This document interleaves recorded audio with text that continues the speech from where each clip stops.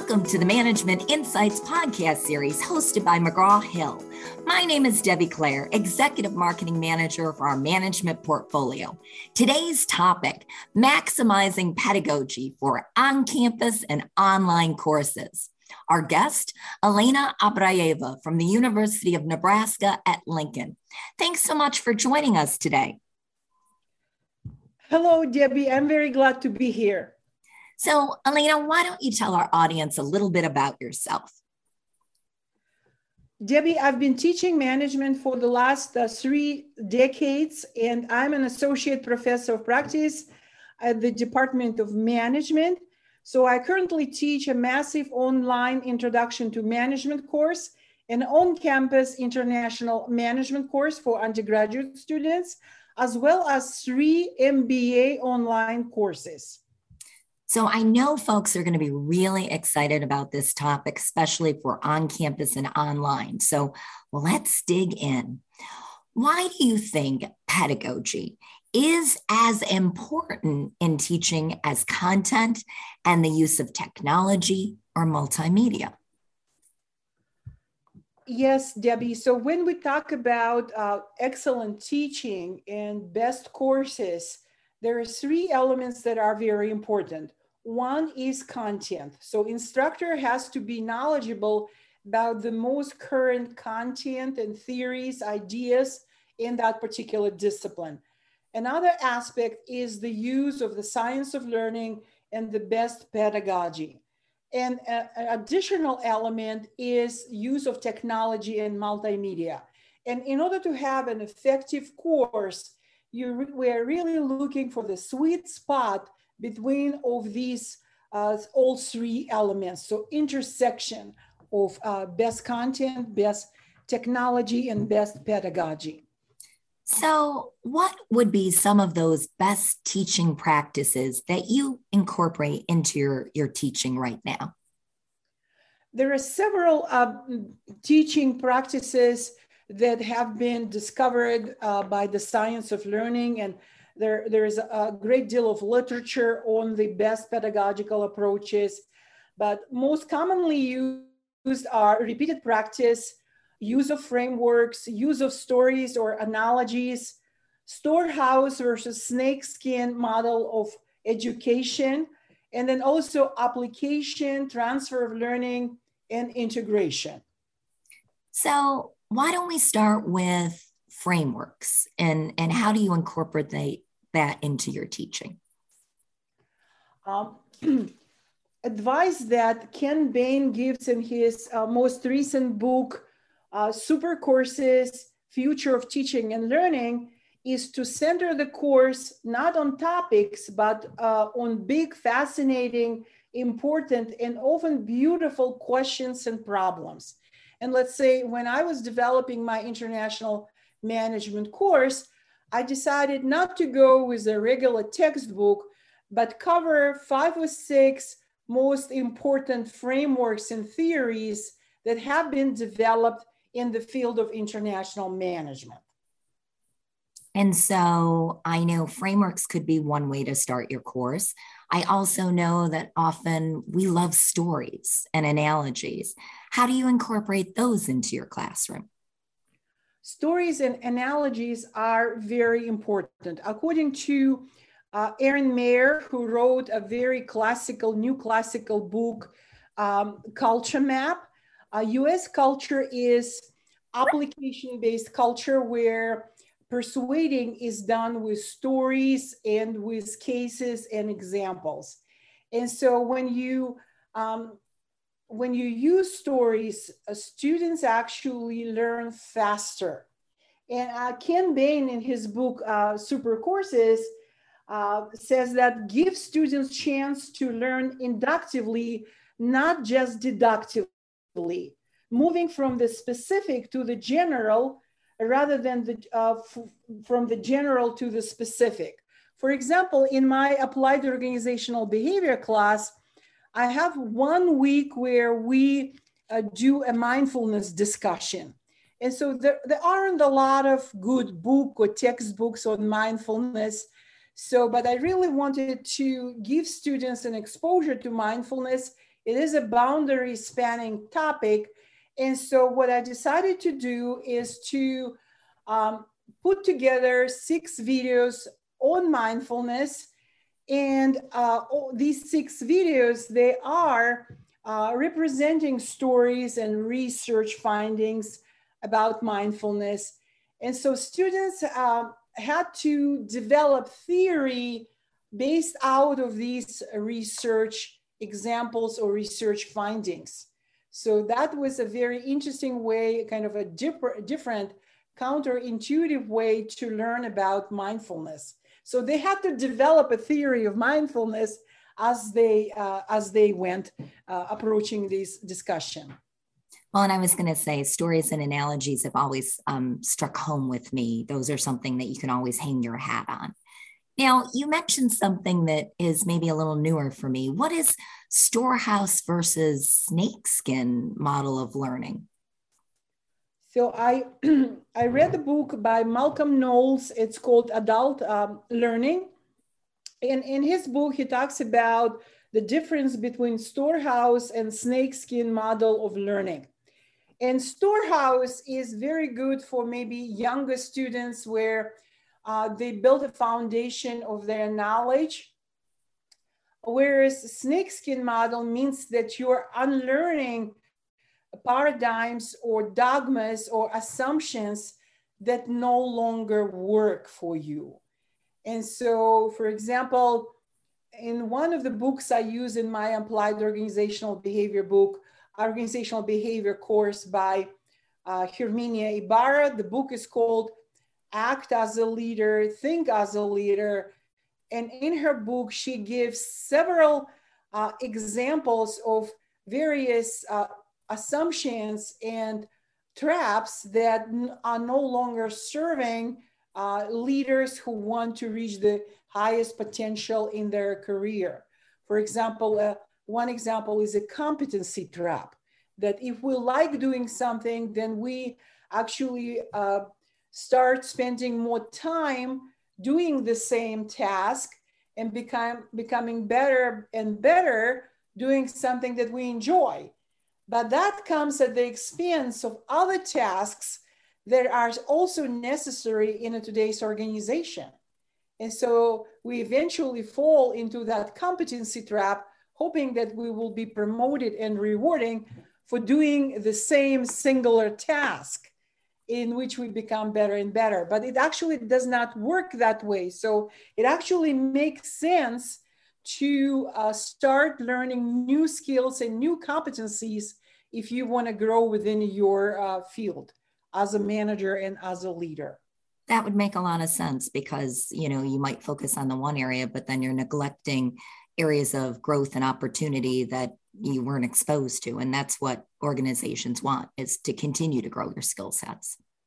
Yes. And for example, the idea of networking. A lot of students, especially younger students, they believe if they only use their operational network within their own company, that would be enough for their growth and development. But in order to be a successful leader, they have to reach beyond their operational network and develop their strategic network by connecting to people from multiple industries, from multiple professions, because that's how you can really leverage your network to benefit your organization and yourself. Mm-hmm. And you also mentioned earlier in the conversation about integration and application. Why do you think application and integration basically improve learning? And how do you use those in your teaching? I wanted to share a story with you, Debbie. A couple of years ago, I met Angela Kinnicky, and we were talking with him during the McGraw-Hill workshop. And then after the workshop, we exchanged a few of our syllabi. And so he shared with me his syllabi on mindful leadership. And as I was reading through his syllabi, I came across an assignment which had 3 questions. And I was just astonished that these were the same 3 questions that I have in my applied organizational behavior class. For example, I discussed that discussion and discussion and teamwork on mindfulness. And I actually, so students watch 6 videos on mindfulness, and there are 3 questions. One question is, what assumptions are being challenged in these videos? And so Angela also had the same question. It was phrased differently, but it was about challenging assumptions. So it was the snakeskin model of learning. The second question is, what ideas are common among all of these 6 videos? So that is an idea of integration. So students actually have to generalize and come up with a theory of mindfulness. And again, Angela also had the same question, but it was simply phrased differently. What is common, how you can integrate. And the third question is, out of these 6 videos, what are the lessons that you can apply to your own life and career? So that is a transfer of learning or retrieval or application question. And it was just amazing that Angela, being as experienced as he is, we had absolutely identical 3 questions for very different assignments. But it also shows that even in one assignment, you can use snakeskin model of learning, you can use integration, and you can also use application. Mm-hmm. Well, and I love the fact that, again, you were networking with one of your peers and it validated in a lot of respects the types of questions that you're using in your classroom environment. And that's how we learn from one another, right? Yes, and Angela uses a lot of case studies. So that would be an example of stories and analogies, examples. So he is a very effective instructor in regards to case discussions and use of cases in various management classes.